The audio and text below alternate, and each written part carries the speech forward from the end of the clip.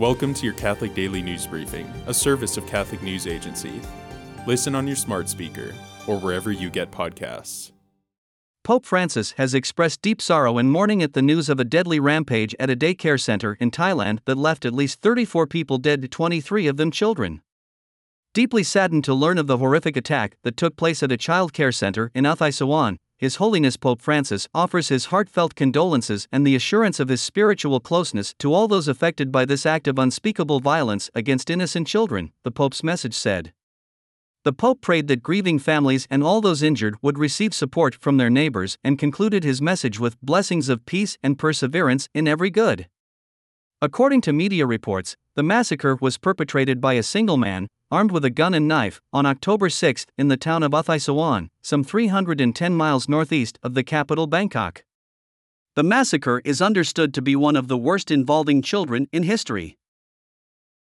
Unlimited abortion would become a fundamental right, as would abortion on viable unborn children, if voters pass the proposed California ballot measure Proposition 1, a broad coalition has warned.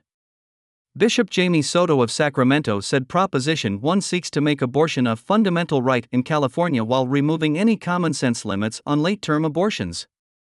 Soto said Proposition 1 is an unneeded, radical, and expensive proposition. He invoked Pope Francis' rejection of a throwaway culture, saying the leaders of a throwaway society are trying to impose an expensive ideology on California. Bishop Soto said that October is a time to renew our commitment to pray, advocate, and do works of mercy promoting the dignity of human life. Today the Church celebrates the yearly feast of Our Lady of the Rosary.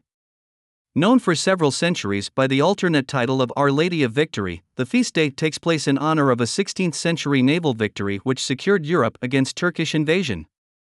Pope St. Pius V attributed the victory to the intercession of the Blessed Virgin Mary, who was invoked on the day of the battle through a campaign to pray the Rosary throughout Europe. Thanks for joining us. For more, visit CatholicNewsAgency.com.